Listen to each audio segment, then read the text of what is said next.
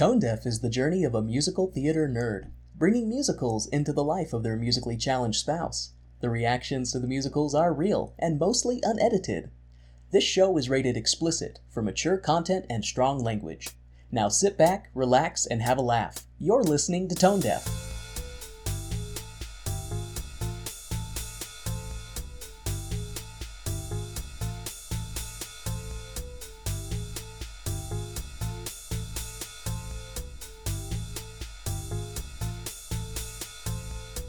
Okay, babe, so are you ready for this one? Yeah, I'm genuinely excited to see this one. Okay. Welcome to Tone Deaf. Once upon a time, The I fuck? wish in the state of Utah, Who the fuck are you? lived a theater nerd that and their will musically challenged spouse would be musical. and their dog. Seriously, who are you and how did you get in here? Who let me in because I promised her Thought treats. Weber wrote a side story. I wish. He thought that cobras were in that play. I wish. Hey, Kay! Oh, thank God. Thank you, babe. That's a reflex. Sure, babe, you went into like a fugue state or something. Now who the fuck are you? Why, I'm Richard Humor, the most important person here. I'm crucial to telling the story. You can't do this review without me. It's kinda true, babe. We summon Richard Humor a lot. No, we tell dick jokes. But you're becoming cultured, so it's Richard Humor. And you bring me up so much in your show that I figured I would make an appearance and assume my rightful place as the narrator for this show. You know what happens to the narrator. Spoilers! Hey, so Kay prepared this whole thing, and I would rather we just get to it so that I can see the show, because I want to see how they tie Atlantis into Little Red Riding Hood. Oh God, he's hopeless. But he's cute. Well, alright. I'll be here when you need me, I guess. Thanks, Richard. Thanks, Dick. Where was I? Welcome to Tone Deaf, Theater Nerd, Musically Challenged Spouse. Okay, so today we're covering another Stephen Sondheim musical, which Richard decided to insert himself into, as he likes to do. This week we're doing Into the Woods, which had music and lyrics by Stephen Sondheim and a book by James Lapine. It's kind of based on a book called The Basis of Enchantment by Bruno Bettelheim, which kind of goes into a little Freudian stuff on classic fairy tales, which you'll get the fairy tales pretty much right away when we get into the show. The show has a narrator, which Richard was foolishly trying to emulate, and this is traditionally a 2-act musical. And I'll get into why I say traditionally in a sec. Okay. So, Into the Woods, and I want to preface that I'm doing this a little bit differently, doing the cultural impact first, just because it kind of ties into stuff, and I wasn't sure how much I could do without spoiling a lot. Fair. Because I don't want to spoil a ton with this show. So, Into the Woods is one of those shows that has a lot of meaning ascribed to it. And with it being released in the 80s, what horrific tragedy was occurring during the 80s that musical theater has covered? AIDS crisis? Yes. People actually were thinking that it was a parable of sorts for the AIDS crisis. Oh. And it was something that Sondheim acknowledged, but he didn't mean to have be the message, really. I'm going to say a little bit of his words from this really good article. It's from the New York Times in 2002. It's the article is titled Spring Theater, Back to the Woods with Darker Lyrics and a Dancing Cow. And it's written by Bernard Weinrob, which, again, I highly recommend this article. He I says, hope there's more to come. oh my God. He says, when Into the Woods first came out, people felt the giant in it was symbolic of AIDS. We never meant this to be specific. The trouble with fables is everyone looks for symbolism. And he goes on to say that it's about community responsibility. It's about a group of people who have made little transgressions and have unleashed a force that they have to band together to fight. It's also about parents and the legacy they pass on. It's about honesty, friendship, doing what's right, and no one got arrested. Oh, I'm glad that we can make light before we actually dive into the show. So, this is also a challenging musical, musically. I've heard from you and other people, like, with Sondheim, like, because you showed me that one spoof of Into the Woods that was done by Forbidden Broadway. Yes. And their criticisms of him are basically just, his lyrics are really wordy, and he tries to stuff as much words into his lyrics as possible. Because his shows... The shows don't have really catchy tunes, necessarily. He's not going, oh, let's just have it be, like, with Weber's shows, you can get songs stuck in your head really, really easily, even if you're musically challenged. Like, you've been singing Music of the Night for the past week. With Sondheim, you don't get that as often. Like, you only had, the Demon Barber of Fleet Street stuck in your head for a little bit, the Ballad of Sweeney Todd. Yeah. But it wasn't as pervasive for you. Well, which is true. I mean, even groups that I like, I have to hear songs, you know, a dozen times before the lyrics start to cement themselves with me. So when we watch a show, or if I listen to show tunes or something, like I still don't get stuff stuck in my head. I would almost say that the reason that Do Re Mi got stuck in my head so bad is because she was teaching fucking children. She was teaching children, and my childlike brain went, oh, I can do this. So, dear. So, this is with his shows, and especially with Into the Woods, it's complex as fuck. Just to perform? Just like for performance, the way he wrote it, he has ridiculous rhythm in this show, because instead of it being more of a lyrical, like the songs being more melodic, as they say in the song, the song's rhythm goes more like you're speaking rather than like you're singing. So, which that just seems so weird when you're singing. Like, how do you sing but speak without being William Shatner? Yeah, and so you have to have really talented performers in order to do Sondheim shows. Like, Sondheim shows are hard, and this is one of the harder ones. This one and another one that I really like that we're gonna do at some point, not this month, because I promised we wouldn't have a theme. It's a funny thing happened on the way to the Forum, and that's another show that has a lot of really complex stuff in it. And you tell me that, and I just think someone walking up to their computer, getting ready to get on a message board, and something happens. A funny thing happened on the way to the Forum. I got banned. He has a lyrical singing, or he has where was I going with that? Good Lord, I got off of my notes. This is why I don't write as complex of scripts, because I like to go off script, and then I'm like, where the fuck am I? Shit, where was I? Fuck me sideways. Okay. So there is a motif that plays throughout the musical that you'll probably pick up right away, especially because I've been exposing you to music and musical theater, so you'll be like, oh yeah, I know this motif. I get what they're saying the whole time. Well, I'd be like, man, this should be a less teeth, because there's too much mo. No motif. So, let's talk a little bit about the history now. The show was first performed in December of 1986 for a 50-performance run at the Old Globe Theater in San Diego. And this production was in a bit of flux throughout, because they were trying to figure out the right tone for the show. This was essentially a workshop run. Oh, okay. So almost like Rent. Almost like Rent, except for that Stephen Sondheim Is still lived to alive. change things. And here's a fun fact that will be important later. The Three Little Pigs were originally in the show before they were taken out because there's already so many stories, Stephen. Stop it.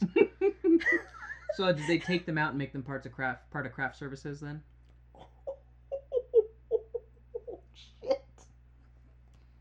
God damn. That was dark.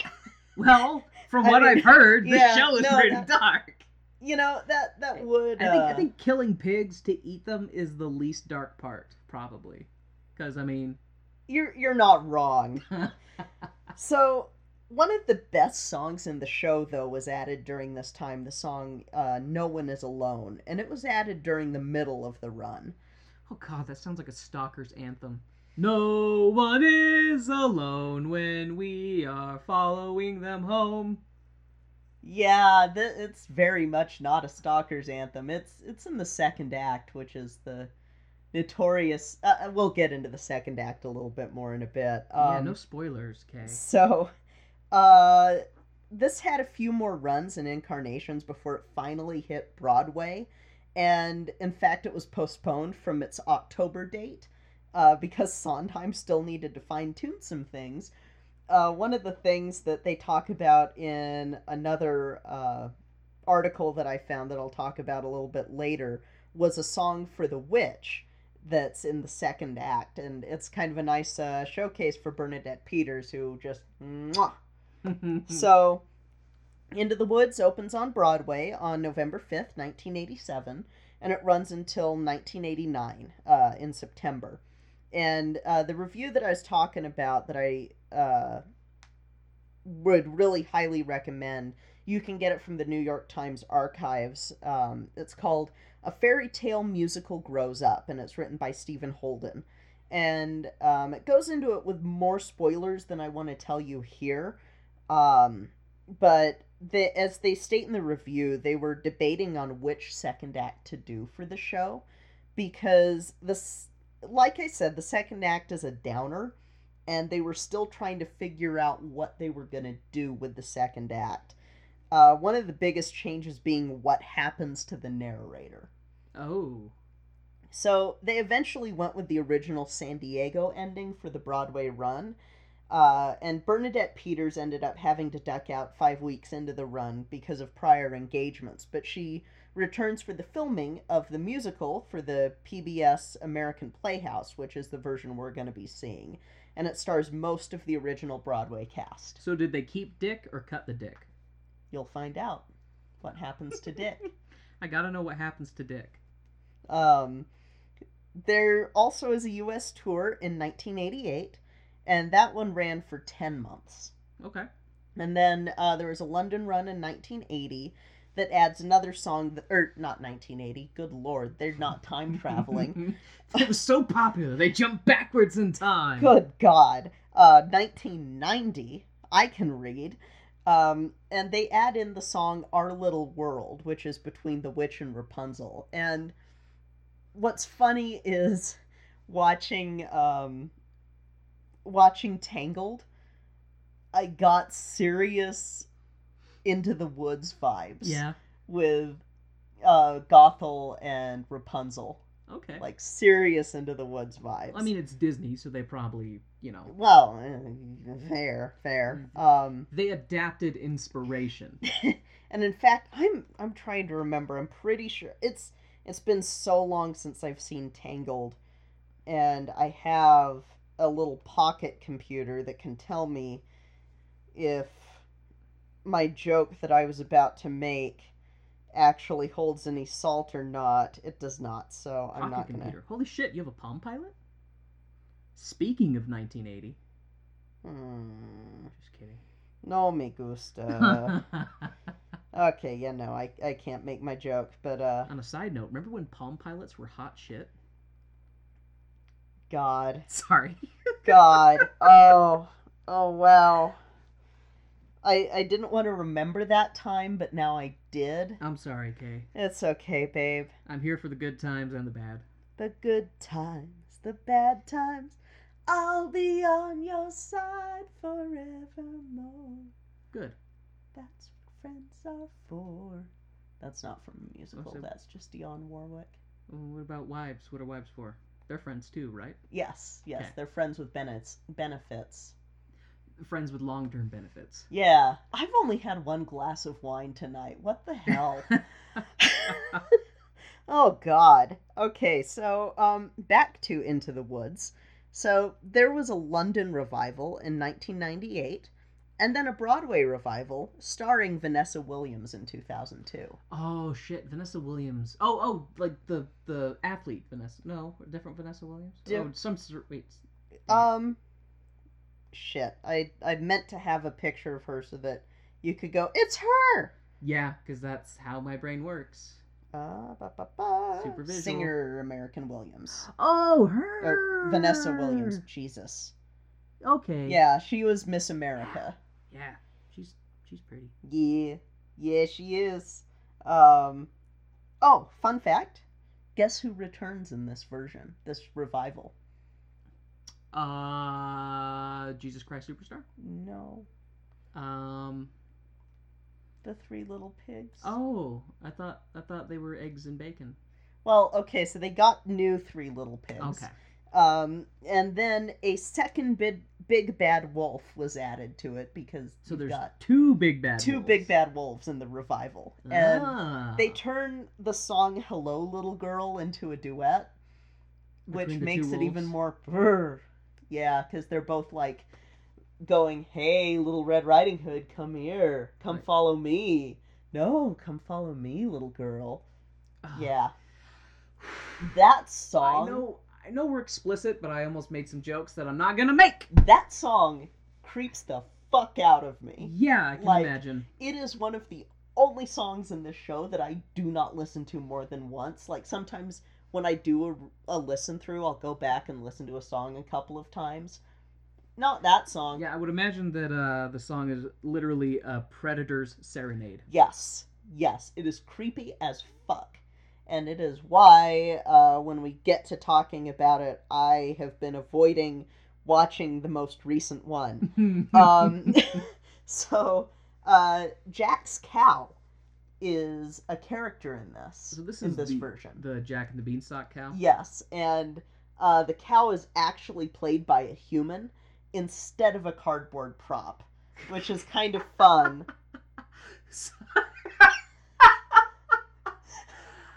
Oh, I love that because I'm just picturing people on stage carrying, come on, Bessie, or whatever. It's gonna be great. Milky White, Milky White. which makes sense later, why it's called Milky White. Because the cow gives milk. That's the reason, yeah. That's a Okay. reason to name the cow Milky White. But yeah, so that was one of the biggest changes. Shit, babe, do we need a pause? Nah, I can edit it out. It's probably a package. So, this show has been performed lots of places, and there's even a junior version that removes the second act, which, sure, don't let the kiddos end a show with something super fucking depressing. There's also a 2014 version that we'll probably cover someday that didn't have all that promising of a review in my mind on Slate. I remember when that came out in theaters. Yeah, it removes important things, and our coworkers' review of it at work made me really glad that we aren't watching that version, because you don't fucking take out the narrator, and you don't take out... Yeah, they took out so much stuff. But, we'll watch it eventually. I just wanted you to see this version first. Understandable. Hey, there's someone at the door for you? Says it's important? Oh, it's the witch next door. What? Yeah, she can come in. One sec. Hey, we're recording a show because my husband has no culture. Of course he has no culture. So, what do you wish? It's not what I wish. It's what you wish. Nothing happening up there. The witch next door wanted to tell them that she had put a spell on their house. What the fuck? Why are you still here? In the past, when your father wasn't even a twinkle in your grandfather's eye, your great-grandfather had the most unusual craving. He took one look at my gorgeous property and decided to power his home with wind, nothing but wind. Gales, tornadoes, microbursts, and hurricanes. He planned the site, but it wasn't right, 'cause I caught him in the winter in my field one night. He was bulldozing, vandalized, digging up my apple trees and plowing up my honeybees. I should have laid a curse on him right then. Could have made him into a frog, or a can, or a hen. But I let him dig in the corner. There was nothing there, and I told that Warren that his life I'd spare if he promised to put wind power into my lair, and I'd call it square. I thought that I had been more than reasonable, but how was I to know that his blasted windmill would tank my property values? And when I complained to him about the windmill cancer, all he could do was tell me, buyers beware. He assured me everything was fine, so I laid a little spell on his family line that the third Warren will be uncultured swine. So, I'm assuming this can be undone? You wish to have the spell undone? Well, then I'll have a little fun. Watch into the woods and let me know. 1. Who wrote the music for this show? 2. What is the main motif? 3. Which actress voiced Rita the cat? 4. Tell me which song uses an interval of a rising major second. Fuck that. Besides, if we undo the curse, there literally won't be a show. And this is basically our meal ticket. Babe, we don't make any money with this show. But we have sponsors. Which goes into the upkeep. But, babe, are you sure you don't want to maybe get the curse reversed? Just a little bit? Okay, I don't even remember what an interval is. Fair. Sorry, witch. Maybe the 4th Warren you can get that spell reversed? Oh, sure, I guess. Sorry for, bothering you. You can record now. I'll just see myself out, I suppose.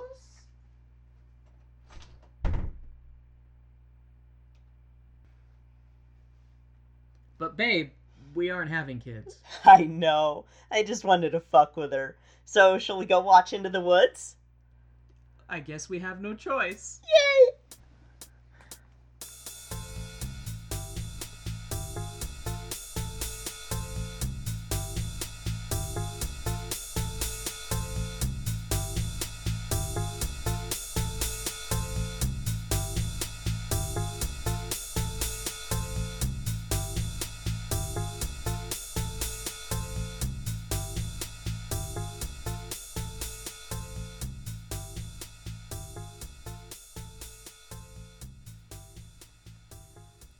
Hi, folks. We wanted to take a quick moment to thank our Patreon sponsors. Thank you to our stage crew sponsors, Jasmine Wu and Reagan, and our producer circle sponsor, Bianucci. Thank you so much for your continued support of our show. We truly appreciate it. Now let's hear a word from one of our favorite shows, History on Blast.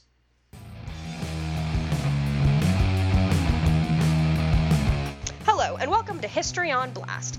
I'm Hillary, and I'll be your host as we call out history. Every other week, we'll be putting a different person, place, time, or event on blast for the shit that they pulled.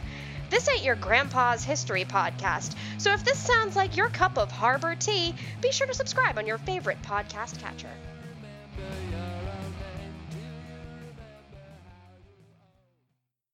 And now, the lights are going down and the music is starting back up, so let's hop into the second act of the show.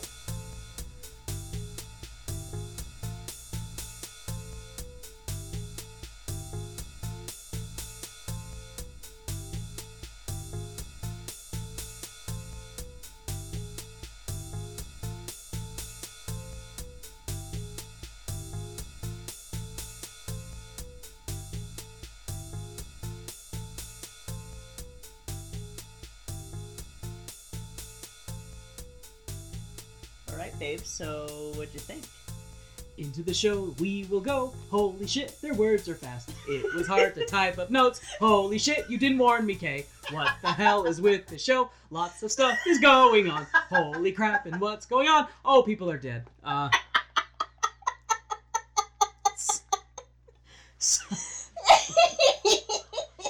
We have a new winner on Tone Deaf, a theater nerd's guide for their musically challenged spouse, in terms of how many fucking notes I can take in a show. Yeah. I was impressed. I only had to have you pause the show twice. I know. I didn't have to have you pause the show the first time until we were almost at the intermission. Actually, it was at the intermission. Yeah, so I'm impressed. You know what? Tone Deaf is helping with your words per minute. No, it really is. I've noticed at work, I'm like clackety-clack with emails now. Yeah. I'm like, send, next. Like, this shit's nothing. I have to type notes on musicals now. I have to try and keep up with Sondheim. God damn it, Sondheim. Maybe we shouldn't do a Sondheim month. Hey, I don't know. Sprinkle him sparingly. My poor wrists and fingers just can't handle it. Oh my god. You're terrible, Kay. You're terrible. You're terrible. You don't laugh like that unless it's a sex joke. Get your mind out of the gutter, Kay. This is a theater podcast. This is highbrow stuff. And poor Dick, he won't be making an appearance again. No. At least not in this show. No, Warren threw him at the giant that was outside the house. Well, yeah, it was a giant. Were you getting ready to do something? I wasn't. I sure as hell was not. You're like, no, giant, I don't want any of your shit. It's like, hey, Richard, make yourself useful.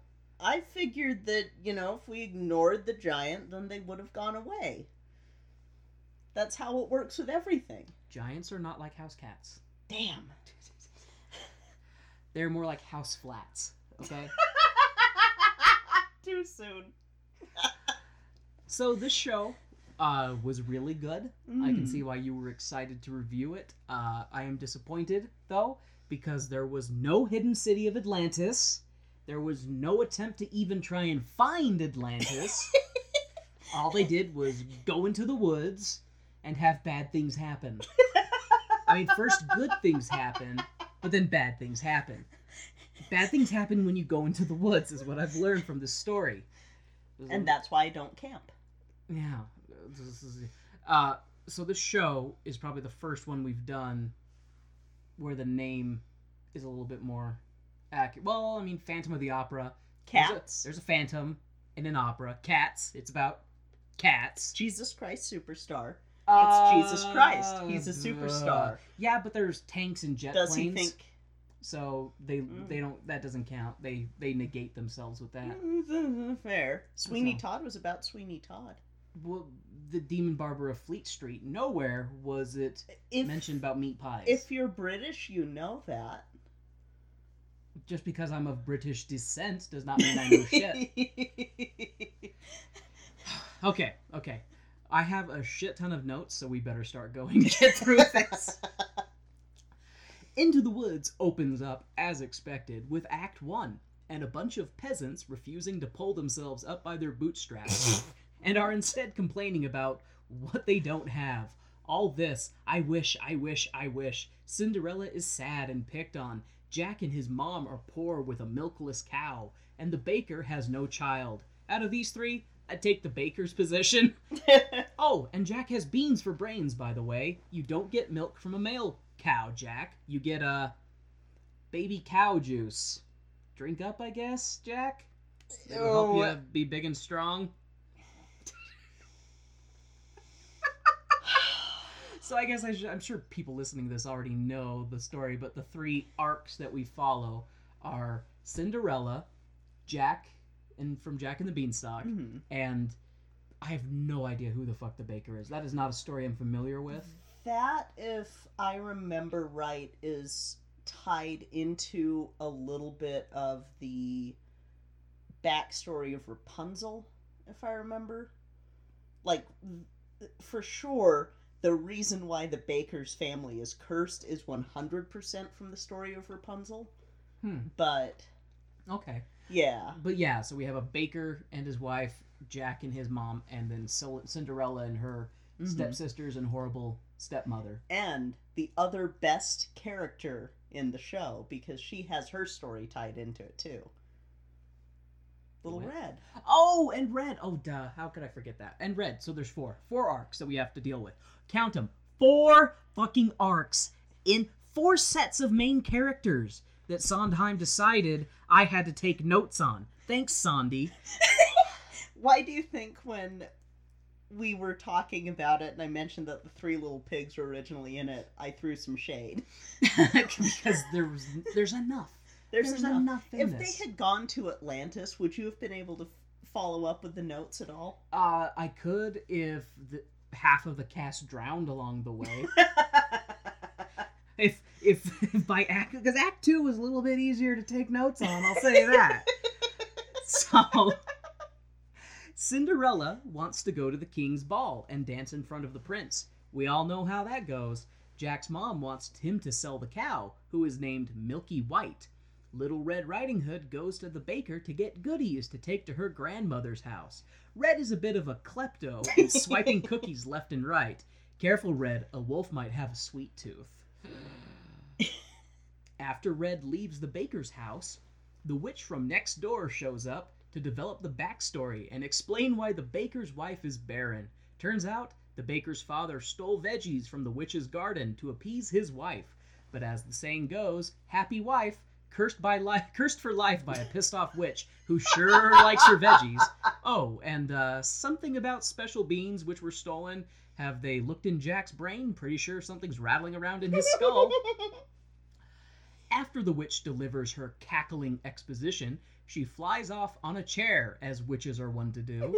Jack's mom gives him a reality check, saying they have to sell the cow and and that someday Jack will have a real friend. A piggy, Jack says.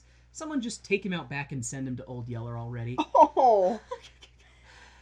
The witch gives the baker a grocery list of curse-curing items. A cow as white as milk, a cape as red as blood, hair as yellow as corn, and a slipper as pure as gold. All the 4 different characters' arcs harmonize about how the woods are not scary. They're just trees, which are made of wood and have a bark like dogs or wolves. Ow! Will this story turn out, I wonder? The narrator talks about a branch that Cinderella planted at the grave of her mother, but due to how much she cries over it, it has grown and become a mighty tree. Cinderella talks to her mother tree, which turns out to be haunted with the spirit of her mother, who is still looking out for her daughter, and bestows upon her a dress so that she can go to the festival/ball/balls of the prince. A random old guy shows up to ask about Jack's cow and scoffs at the 5-pound price of it, saying that he'd be lucky to trade it in for a sack of beans.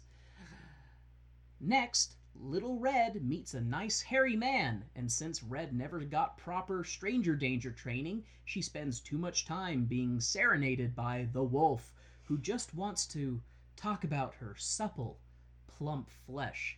Oh, and the wolf has a dick. An obvious dick, complete with him hip thrusting towards the camera, so I can get a good look at his furry dick. This is the worst song. Yay me. Thanks, Sondomizer. That's the worst song in the show, and you can see why. It is. I had no desire to see the 2014 one.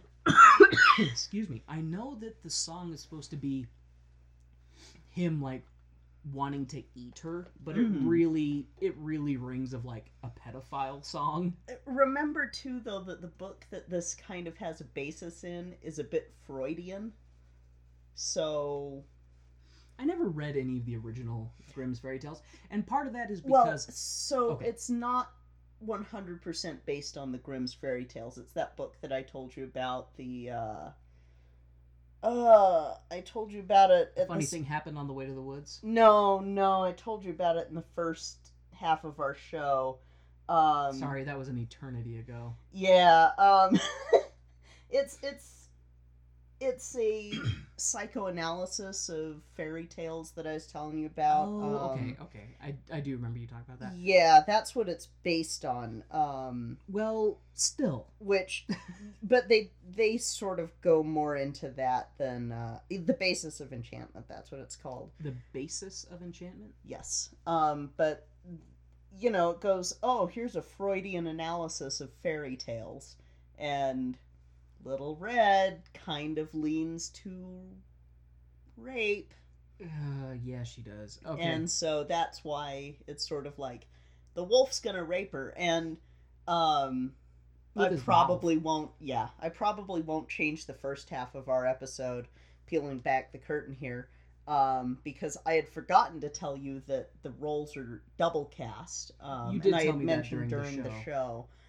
So the wolf is played by the same actor as Cinderella's prince, which becomes sort of they're tied together a bit. That makes sense for later things. Yes, it does, and that's kind of the same as with the granny, Little Red's granny and Cinderella's mother, and then a character later being voiced by the same person as those two actors, or as that actress, and then the narrator playing another role as well. So lots of multicasting. Yes, and it's done with a purpose this time, rather than like, hey, we don't have enough people to fill the roles. We don't want to hire more actors. Everyone has two parts. Yes.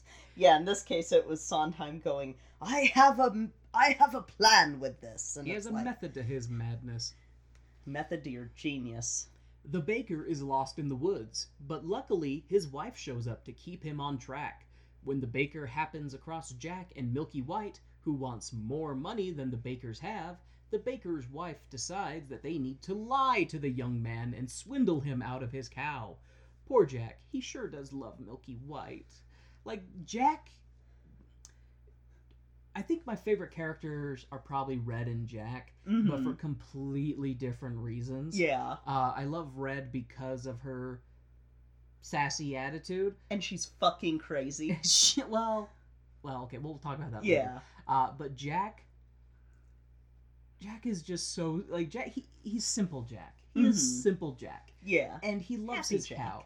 He loves his cow, and he just wants his cow to be his friend. He doesn't care if he's starving and they don't have anything to eat. His cow is his friend. And I'm just like, oh, poor innocent Jack. Poor, dumb as ditchwater Jack. They are great characters. Completely devoid of any brain cells, Jack. But big-ass heart. Yeah. The bakers argue about the morality of lifting a curse by deceit. And the baker wife says, basically, that the ends justify the beans. Haha. Baker wife takes Milky White back to their house and leaves her idiot husband to his own devices to search for the blood-red cape. The narrator takes us to the next scene, which is the witch going to Rapunzel's tower. I guess we know where the golden hair comes from. Which, there's a twist later. Dun dun dun! Yep. The baker accosts the young Red and steals her cape, which makes him look foolish.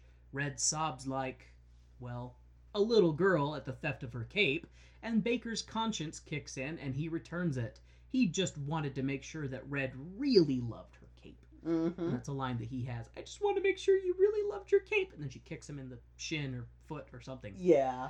Red, after escaping the crazy cape-stealing baker, arrives at Grandma's house to find that the door is open and she has a nervous stomach, probably from the sweets, little piggy. Red falls into a cleverly designed trap and is devoured by the wolf, who is posing as her grandmother. The baker comes across the wolf grandma, who is in a food coma, and decides to gut the wolf, freeing both Red and her granny, who are both alive and in one piece. Granny is pissed and wants to make sure the wolf gets his comeuppance. But he's been gutted, so I think the deed is done, because she goes into this whole like, no, we'll stuff his belly full of rocks so he can't move. And I'm like, he's been cut open. That's in the fairy tale. Yeah, but once you've been cut open... Yeah. The end. Like, you know. Like, that Some people are sadistic as hell, and Granny and Red are kind of sadistic. Well, I mean, to be fair, she did get eaten by the Yeah. wolf, but I mean, he's got like an anaconda jaw, man, just unhinging his jaw. That's and how the fairy tale goes. I didn't write it. Swallowing 2 women whole. I didn't write the fairy tale. I know, but you're the one subjecting it to me, so you are the source of my frustration. Red sings about her last moments before being devoured by the wolf, and how her hood and cape were useless armor against the piercing damage from the wolf's teeth. Red is grateful to the baker for saving them, and gives him the cape as a quest reward. 2 down, Baker, and 2 to go. I don't know why you're laughing. You know very well that cloth armor does nothing against piercing damage. Cloth armor does nothing against anything. It's cloth armor. Like, you gotta have at least metal to, I mean, well, then again, piercing is designed to do damage against armor. So if you're not wearing real armor, piercing damage is gonna do extra damage. I'm sorry, I don't make the rules. That's just how it works. God, you're cute. Jack gets home with beans, and Mama is pissed. But as the narrator states, they don't know that the beans will produce a stalk that reaches up to the heavens. The baker's wife runs into Cinderella, who seems to be fleeing the prince for some reason.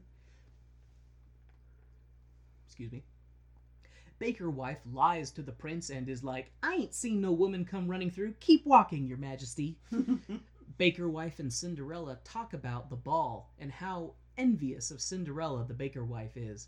The baker wife notices that Cinderella has golden slippers that she needs to cure the witch's curse, and runs after her. Sorry, I kind of tripped up on my own note. You're fine. So like that, the baker wife comes across Cinderella who's fleeing, and then she, and she's like, oh, we'll run that way. And then when the prince comes through, she's bowing. She's like, I haven't seen anybody. And they're like, okay, we must find her. And then she calls Cinderella back out, and the two are talking. And that's when she's like, oh, what lovely shoes. And she, like, chase after her. She's like, wait, I need those shoes. Baker wife. Oh, yeah, that's the note I was just on. Every character in the show pops in to give us an idiom before leaving Jack to his solo. This slotted spoon sure can sing, even if he can't hold soup. Apparently he saw a giant, a big, tall, terrible giant who feeds him. So she can't be that horrible. And she lets Jack motorboat her giant rack for some reason. I guess she could tell Jack was a virgin, unless... Hey, Kay, do cows count?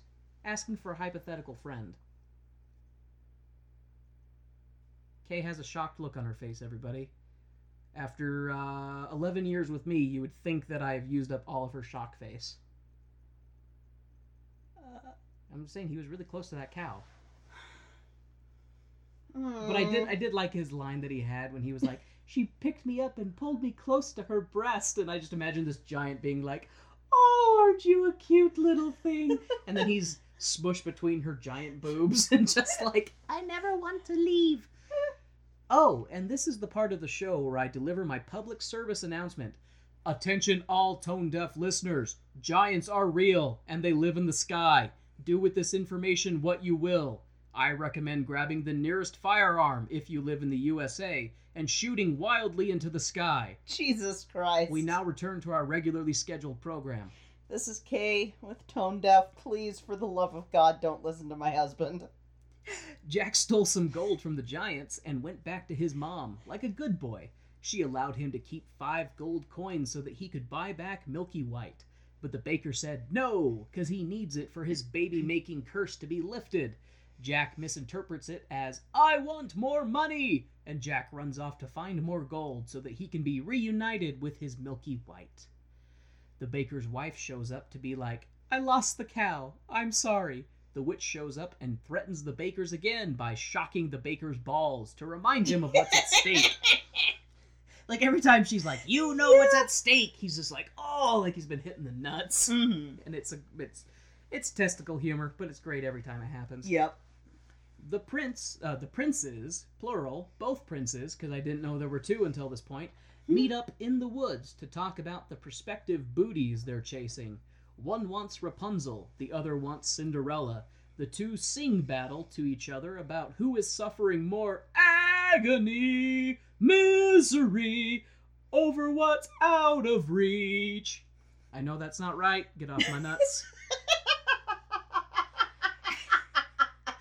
The princes conclude their I Want a Girlfriend song and depart. The baker's wife is ready to approach the princes for a good old royal spit roast, but decides she has best go after the golden-haired girl.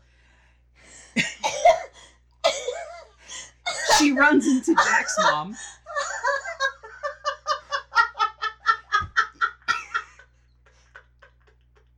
Your legitimate gasp of shock made that joke worth it. Whether or not it makes the cut. Even though Richard is gone, he will not be forgotten. He lives on within all of us. See, initially I was going to say get a good old Royal Eiffel Tower. Jesus Christ! But I decided to go with the more classy spit roast. Because this is a cultured show, after all.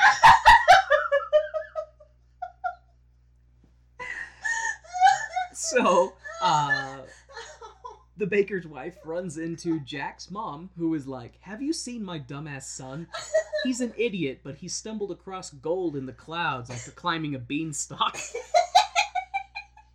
The baker finds Milky White and rushes off, leaving the old man who's shown up a few times to talk to the witch and be like, I'm here to make amends, revealing to me and my very good smart brain that this old man is the baker's father who stole the witch's veggies and made the curse happen in the first place. Fuck, there are a lot of characters and arcs to keep track of in this show.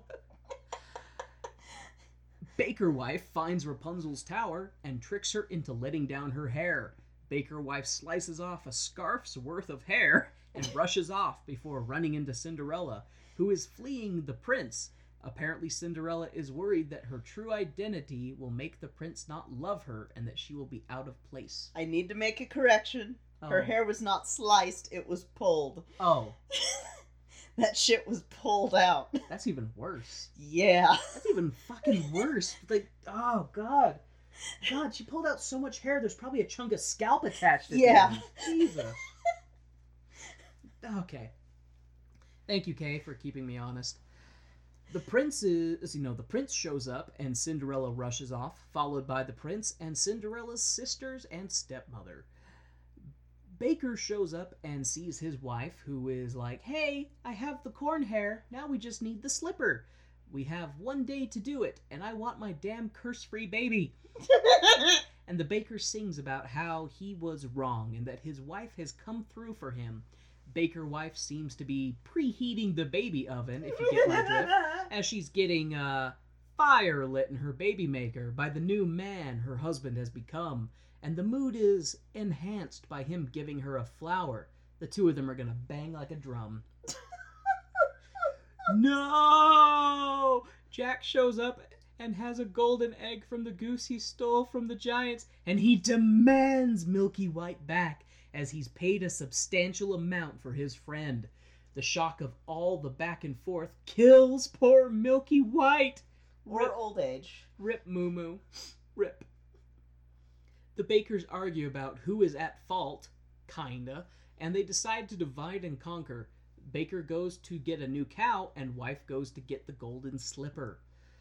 The witch confronts Rapunzel over her prince-scapades and how she was planning to leave to be with her prince. The witch begs to Rapunzel for her. The witch begs to Rapunzel for her to stay with her, isolated in the tower with no stairs or doors. Hey, a thought. You two are talking while in the woods. If the only means of accessing the tower is Rapunzel's hair, how do you plan on getting the two of you back in the tower? Is there a secret passage that you could use instead of trying to break Rapunzel's neck every time you come home? Or can you levitate like you did at the baker's? Or shit, the witch cut off all of Rapunzel's hair while I was speculating. That's rude.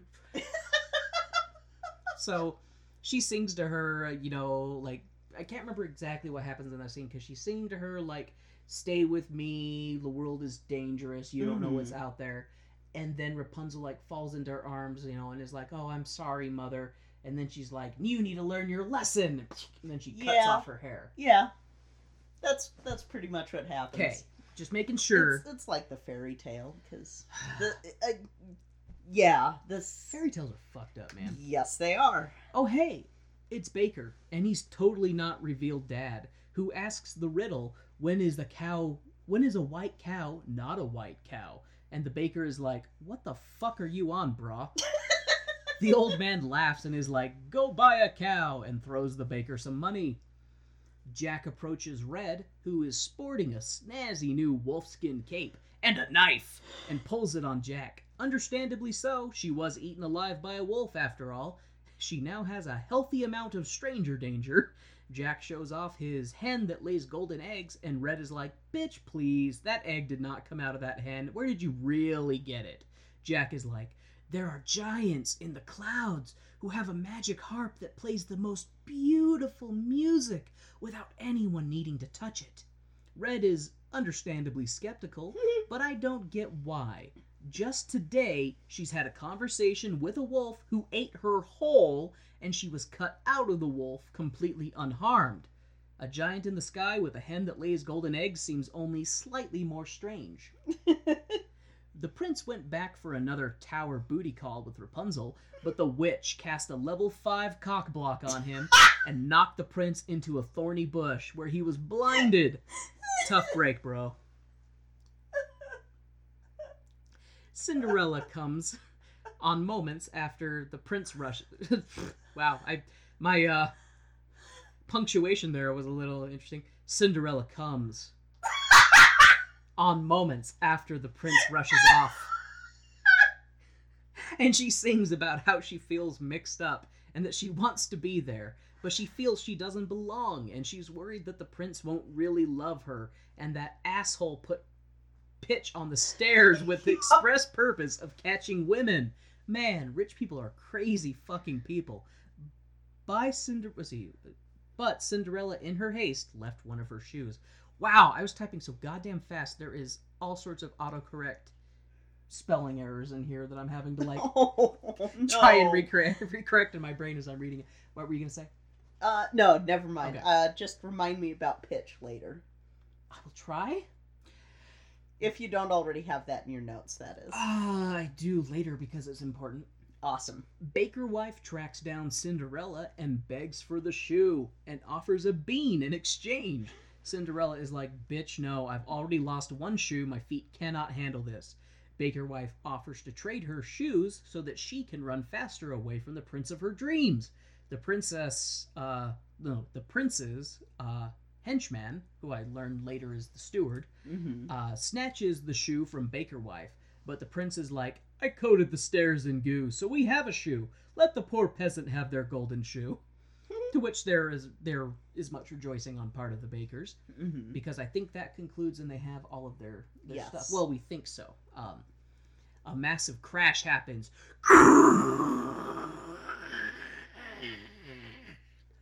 And Jack's mom comes running into the... Looks like a goddamn seismograph, babe. And Jack's mom... I'm a man of many talents. And Jack's mom comes running onto the scene and is like, holy God, a giant fell out of the fucking sky. The witch shows up and is like, where's my shit, you bakers? The bakers are like, here's your odd assortment of shit. Good, cries the witch. Now feed it to the cow. What? Says everyone in the fucking world. Just do it, cries the witch. They feed the cow the slipper, the cape, and the hair and attempt to milk her, to no avail. And that's after she brings Milky White back to life, because... Oh, that's right, because they bring the one cow in and then she, like, smacks the cow. It's a cow covered in flour! Yeah. Well, our other cow died. Well, I can bring it back to life. I'm a witch, guys.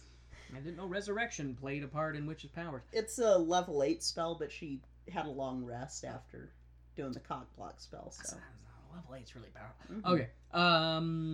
feed the cow, no avail. Turns out they gave wrong ingredients because Baker Wife took Rapunzel's hair for the golden corn hair, which the witch has touched. And apparently the magic rules say that is a no-no. They feed the cow the corn instead, and for some reason are able to milk it. Because of the corn silk. That doesn't, but they said hair. That's a type of hair. The color, like, I thought that was the stupidest plot hole, plot loop in that. It's fairy tale logic. Exactly. It's fairy tale logic. We have beans that grow stalks and harps that play themselves and princes who mac on sleeping women. So, what else is odd in this world? Okay. Anyway. Wrong ingredients. Okay, so the witch drinks the milk and transforms into her former self, which was hot. Mm-hmm. Jack and his mom are rich on account of all the gold Jack stole from the giants. The prince is looking for the maiden who fits the golden slipper, and in desperation, the evil stepmother mutilates her daughters in an attempt to make their feet fit the slipper. But blood is a thing, and the prince notices. Cinderella is eventually found to be the one who fits the slipper, and at her wedding to the prince, birds fly down and peck out the eyes of the stepsisters. So I apologize to anybody listening to this show who has never seen Into the Woods, because they're going, Warren is just bouncing all over the place. There's no rhyme or reason to what's going on. Yeah, that's the show. That's the show. I'll tell you what. You go watch it and be like, yeah, I could have taken better notes. Watch the Bernadette Peters one. Don't watch the 2014 one. It was really good. Yeah. It was a really good production. Yeah. Okay. Rapunzel apparently got knocked up by the blinded prince and had to give birth to twins by herself, and was wandering around in the desert, singing, as single mothers in fairy tales are wont to do. The blinded prince finds her via her voice, and Rapunzel's tears cure his blindness, which is a convenient plot device. The witch shows up and is like, come on, come live with me, Rapunzel. We can be happy like we once were. Rapunzel is like, fuck off, you crazy bitch. I have a handsome prince and 2 children. I kind of have my hands full, and I can't deal with any of your bullshit right now. The witch gets pissed and tries to cast a spell. But she's beautiful now. Her magic doesn't work. Hey, Kay, would you rather have magic powers but look like you fell out of an ugly tree and hit every branch on the way down than the tree fell over on your face? Or would you rather keep your beauty and have no powers? There's got to be a middle ground. Nope. I want the ability to wiggle my ears but still look okay.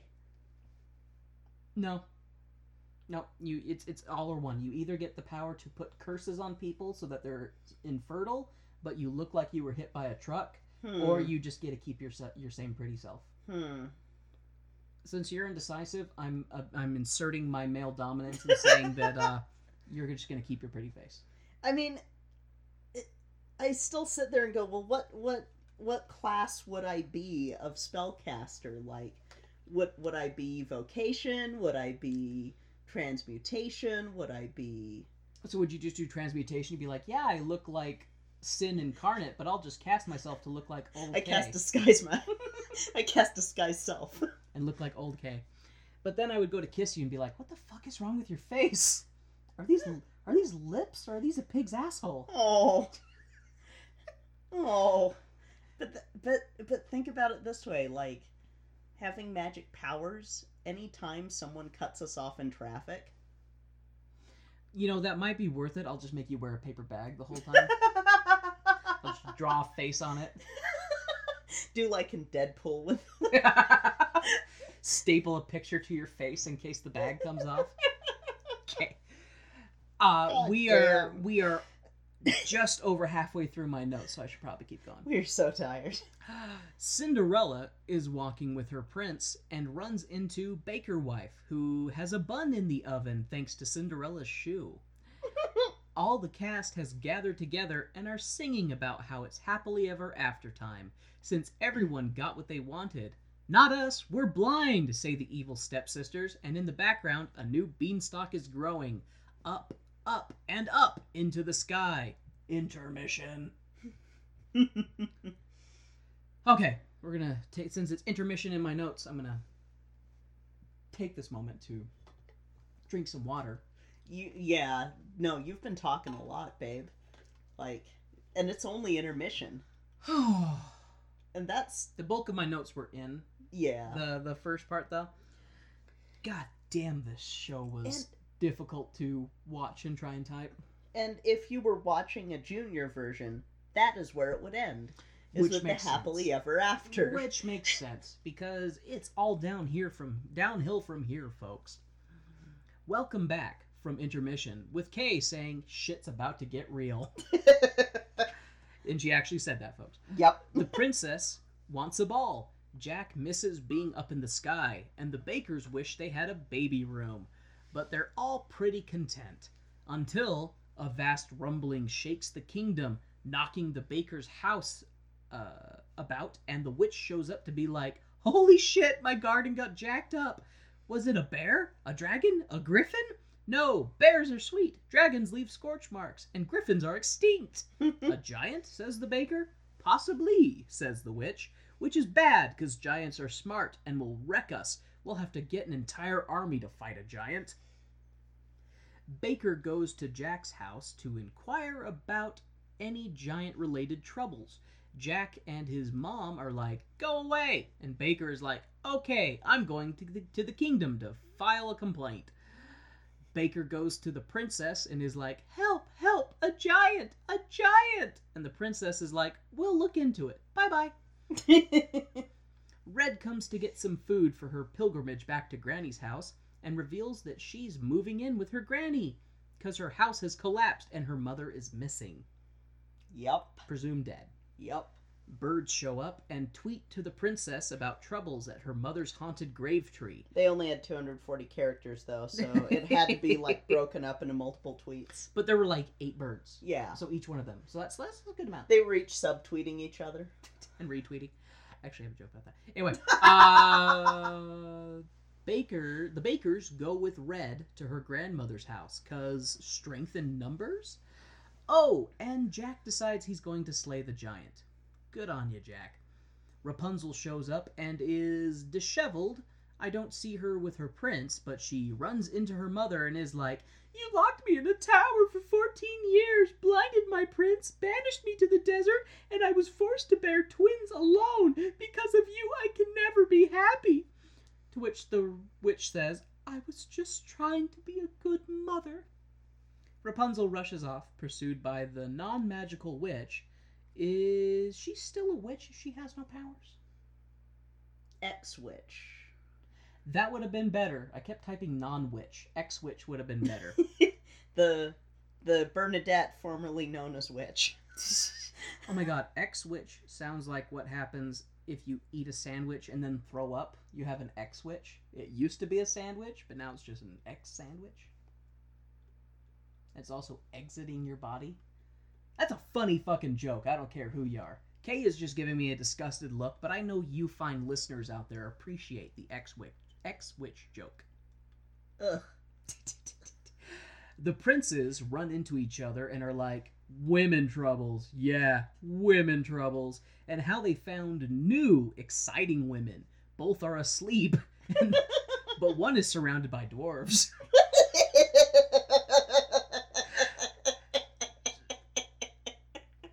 Yeah, the princes in that scene, like, the princes are both despicable, because it's like, we have our beautiful wives that we love, but we're men, and we want more. We want to have mistresses.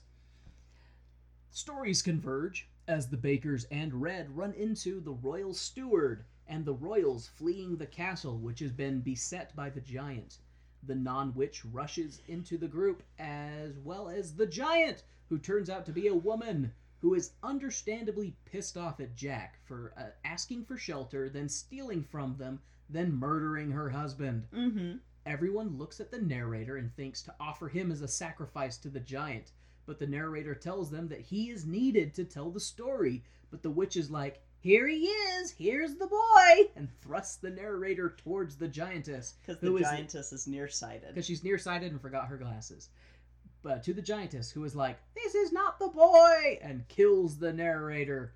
Jack's mom shows up and is like, "You get out of here! Our life has been rough too. Your husband's body was hard to dismember and bury." The royal steward knocks Jack's mom on the back of the head and breaks her skull, which results in killing her. Jack's mom is dead. The giantess is not happy and steps on Rapunzel.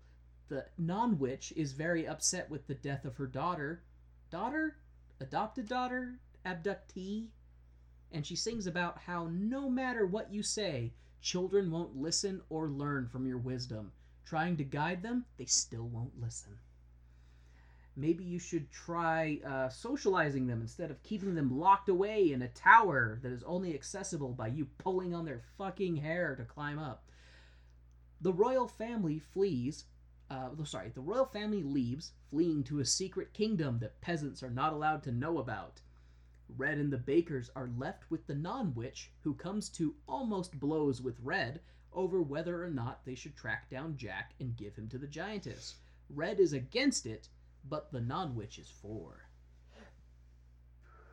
Sorry. I got a pain in my side. Okay. Everyone splits up to find either Jack or help with killing the giantess. Baker wife runs into Cinderella's prince, who is a creep and Max on the baker's wife. He's taken with how brave she is. And of course, anything can happen in the woods, like infidelity or death via crushing. The prince keeps kissing Baker wife, and she keeps falling for him, then being like, no, I shouldn't. But the prince is not used to women denying his charms, and he scoops her up in his arms and walks off screen. Fuck you both. Baker rushes into Cinderella, who is grieving at her mother's broken grave tree. The baker is like, yo, there's a giant wrecking shit. And Cinderella is like, I'm sure the prince will deal with it. Nah, he's likely cheating on the princess. Wait, you look like the princess, but dirty. Holy shit, you're the princess. I'm so sorry. I'm sure your husband is a faithful man and is totally not shoving his tongue down my wife's throat. Baker is able to convince Cinderella to come with him, as there is safety in numbers, as well as a higher kill combo potential for the giantess. Oh, hey. Kilimanjaro. Yeah, pretty much. Oh, hey. Multi-kill. Oh, hey. Cinderella's prince grew bored of Frenching the baker's wife and decides to leave her, leaving her holding her hairnet, wondering what the fuck just happened. Baker wife pulls herself back together and is like, the moment has passed, it's time to leave, but she realizes she's a little lost. The ground rumbles and the earth splits asunder. It's not an earthquake, but the earth-splitting shatter of the giantess is crushing the unfaithful baker's wife. And all I have to say is, toe jam, bitch.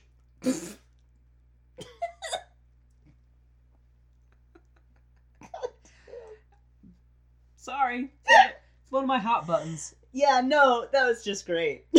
The group is together, and Baker is like, I need to go find my wife. But the non-witch is like, look who I found, bringing Jack along. Baker sees that Jack has an article of clothing belonging to his wife. Jack gives him the sad news that Baker wife is dead, crushed by a tree and buried in a footprint. The group is pointing fingers at each other. It's your fault for trading my cow for beans. It's your fault for stealing the gold. It's your fault. It's your fault. It's your fault. They all try to blame the non-witch, who is like, bitches, it's the last midnight and we're all fucked. The non-witch had the last bit of magic in her and leaves one last curse upon everyone before poofing? I had asked Kay, I was like, did she just die just then? And it's implied that she just vanishes. But the way that she screams, it almost sounded like she was melting. I was like, is this Wizard of Oz? What the fuck just happened? Like, one more story to shove in here. Yeah, no kidding. And the witch leaves everyone after poofing. Everyone has a bit of self-awareness and is like, this could have been prevented. Jack is like, my wife... Oh, wait. this could have been prevented. Jack is like, my wife is dead. Well, okay, I guess I did that right. I did that wrong. Baker is like, my wife is dead. Life means nothing. And tries to leave. But Cinderella is like, hey, douche, your kid. What about your kid? Baker tells her, you touched it last. It's yours. And leaves. No shit. Baker runs into his father, who we thought was killed in the first act. But he's like, I'm only a little dead. I'm all right, though. Baker Dad tries to instill some fatherly wisdom in his son and tries to give him the man up speech. The father and son patch things up and, Baker Dad just runs off again. Good father there. Good to see he's learned his lesson. Well, he's a ghost dad. He's mostly dead. As a ghost dad. The fuck does that mean? They just say he's mostly dead. The fuck does that mean, Sondheim? Fairy tale logic. You wrote this shit. Explain, Sondheim. 90-year-old fucker. Jesus Christ. You old non-dick working fucker. Baker sings, the children. Won't someone please think of the children? To which Cinderella shows up and is like, here, take your little pant pisser. Cinderella's birds show up and give her the day's tweets and retweets, letting her know that her prince is a dirty cheat. Cinderella is like, I don't care. We need to find a way to kill the giantess. The birds chirp something to her, and she's like, oh my god, you can do that? Thank you! Leaving us in suspense as to what act of avian aid are you offering. But not Red. She's like, what the fuck? You can talk to birds? That's the best line in the whole fucking show. Don't act surprised, Red. You were talking to a wolf in Act 1. The team quickly hatches a plan. Get the pitch, set a trap, giantess gets stuck, birds peck out her eyes, then Baker and Jack will climb a tree and strike. Pitch is the greatest way at catching a girl. So if you're single and you're trying to figure out how to get a girlfriend, just put some pitch down and catch what sticks. Rat, that's your girlfriend now. Pigeon, that's your girlfriend now. Howtiful boyfriend, howtiful girlfriend. This is Warren from Tone Deaf saying, don't abduct women using pitch to ensnare them. The team... Okay, I read that. Team quickly hatches a plan. They hatch a plan because the birds help. Hey, you're walking on eggshells, lady. Baker leaves his baby with Cinderella while they go off to get the pitch for the plan. Cinderella's prince shows up and is like, my dear, why are you filthy and holding a baby? Cinderella tells him, you're a cheating cheater who cheats. To which the prince is like, I was raised to be charming, not sincere. Cinderella tells him off and the prince leaves.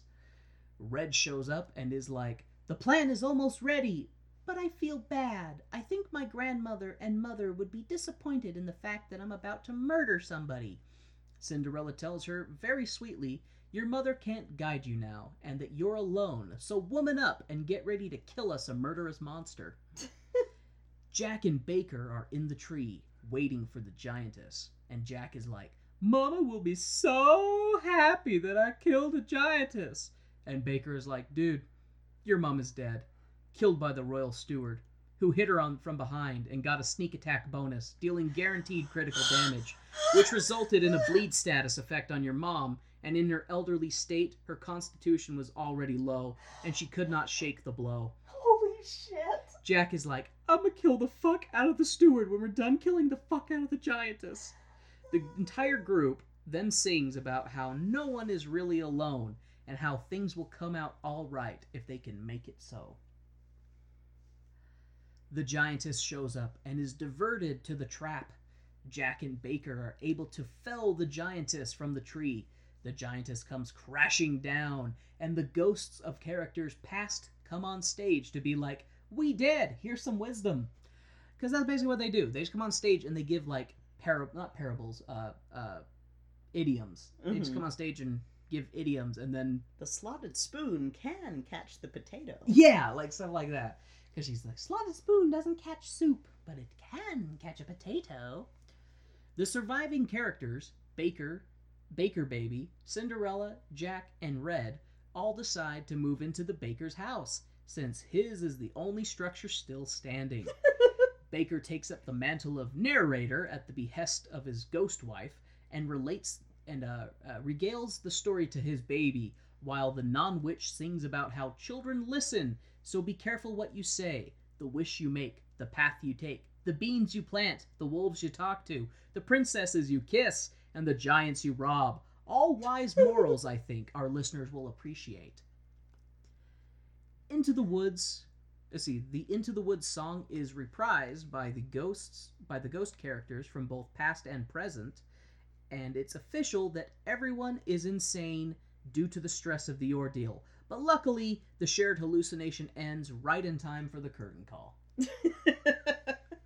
Jesus fucking Christ, was that a lot of notes for this goddamn episode. Holy shit.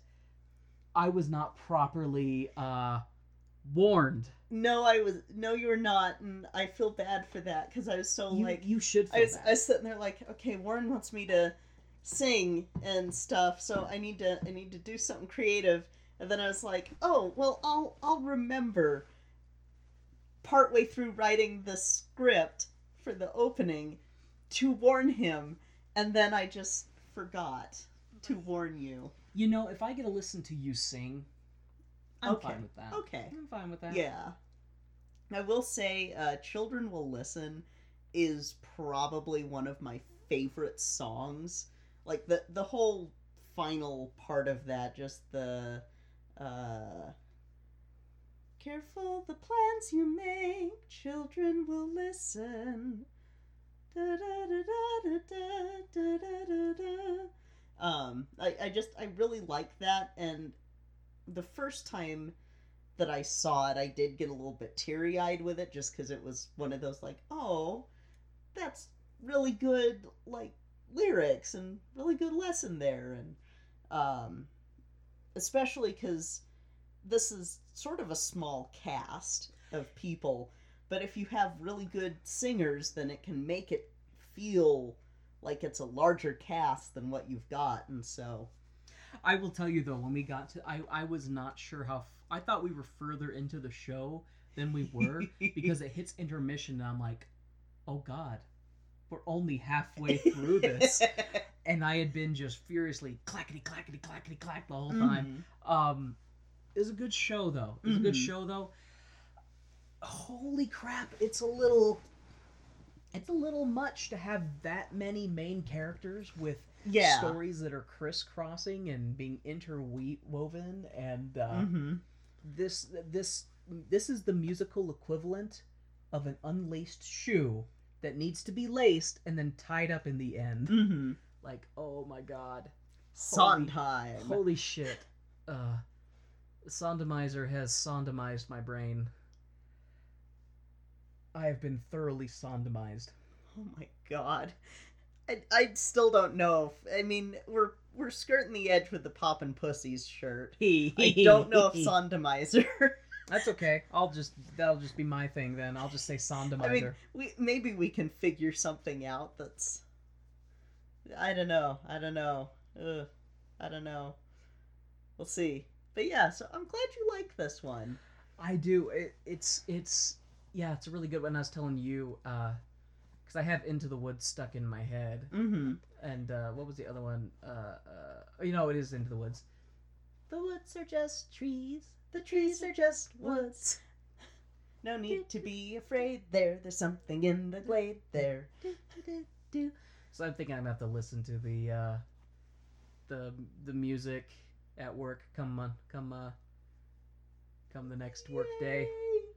I'm slowly converting you. Hey, it doesn't mean I'll remember Jack or shit. I mean, I will remember Jack because he's part of shit. So Jack is a given. It's funny though how, other than Urinetown, the only shows that you've been like, hey, I want to listen to the soundtrack at work, have been Sondheim shows. Well, it's true. I did listen to Sweeney Todd. Well, it's not that it's the only one I want to listen to. that you remember to listen to after. I think what might be fair to say also is that the more we've been doing this, the show, the more I am appreciating musicals, and so then in my own time I'm like, I think I want to listen to this. Yeah, and I like Sondheim shows a lot just because they, I don't know, they're more than just the music. Like, the music and the story are so integral to each other, and the music, like using the music plus the lyrics plus the book of the musical, it's just all tied in. So I don't know, I like Sondheim stuff. Probably I've been impressed with his stuff. Yeah. Let's see, I'm trying to think. So Sweeney Todd and Into the Woods, those are the only two Sondheims that I've seen. West Side Story, And West Side technically. Story. Yeah. Even though that was like his first one that he had a hand in, but isn't really considered a Sondheim. It is. Okay. It is. It's just, it's more of like a collaboration of all these greats and future greats. With greats for the time as well as fledgling greats who are coming into their own. Yep, that Oscar Hammerstein just sort of pushed out of the nest going, "Fly, my little Sondheim, fly. Then he Spread your wings." Then he went, I'm going to make overly wordy musicals that will make uncultured swine struggle to keep up. And then he cackled manically as he flew off. He saw into the future and saw Warren sitting at the couch typing furiously. Bloody fingers. Type! My note-taking angel of... Oh, wrong person. Wrong composer. Cats are not dogs, and Andrew Lloyd Webber is not Sondheim.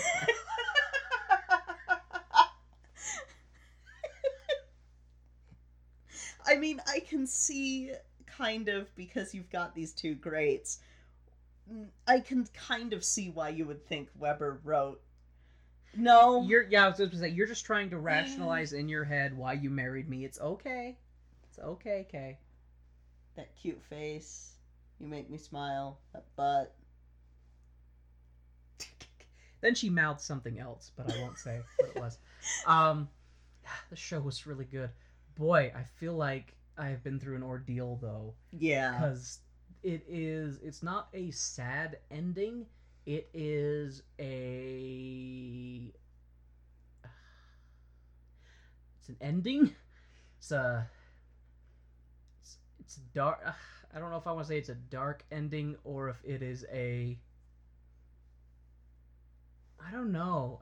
It's like a hope. I don't know. I really don't know how to describe the ending for this, because it ends and there's like this faint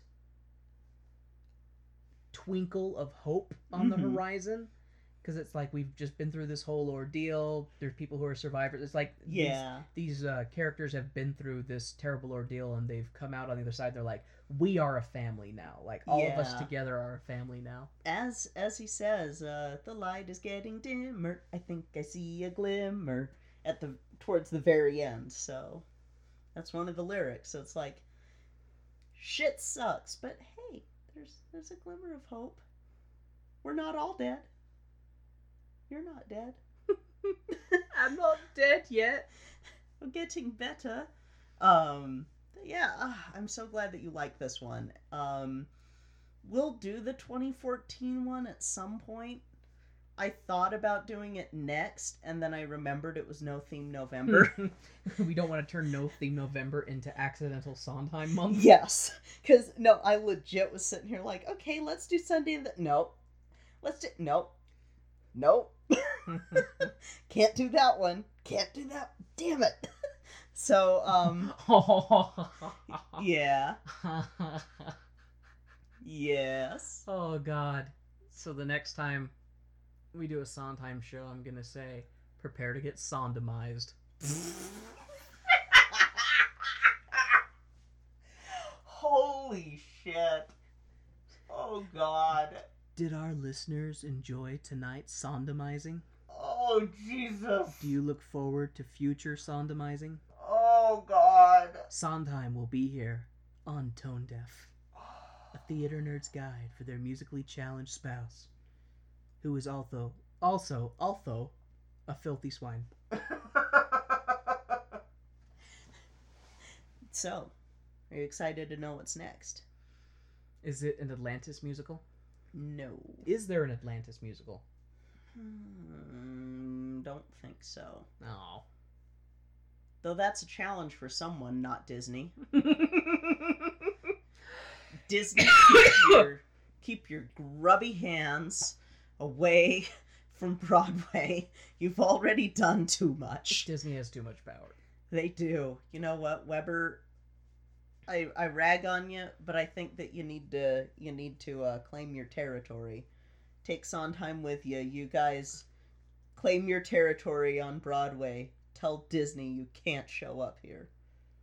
Oh no, because if they try to do that, the mouse will just kidnap them and sodomize them all. In the basement of the Disney castle. Ah! What's your problem now, Weber?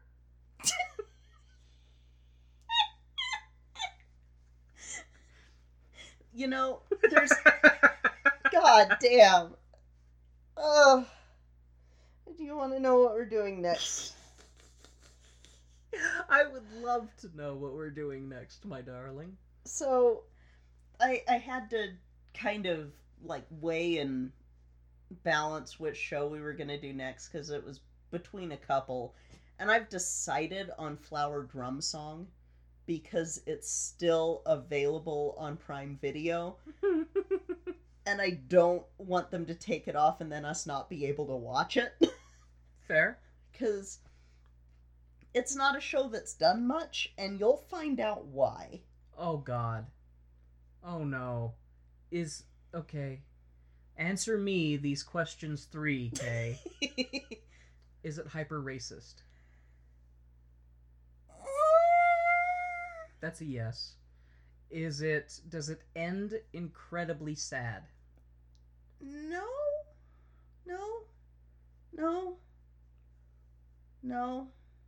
That's a yes. God damn it, those are really the 2 important questions that I wanted to ask. It's one of those shows that didn't age well. That for the time, because it's Rodgers and Hammerstein, and they try really hard to be good for the time, but it still wasn't. God damn it.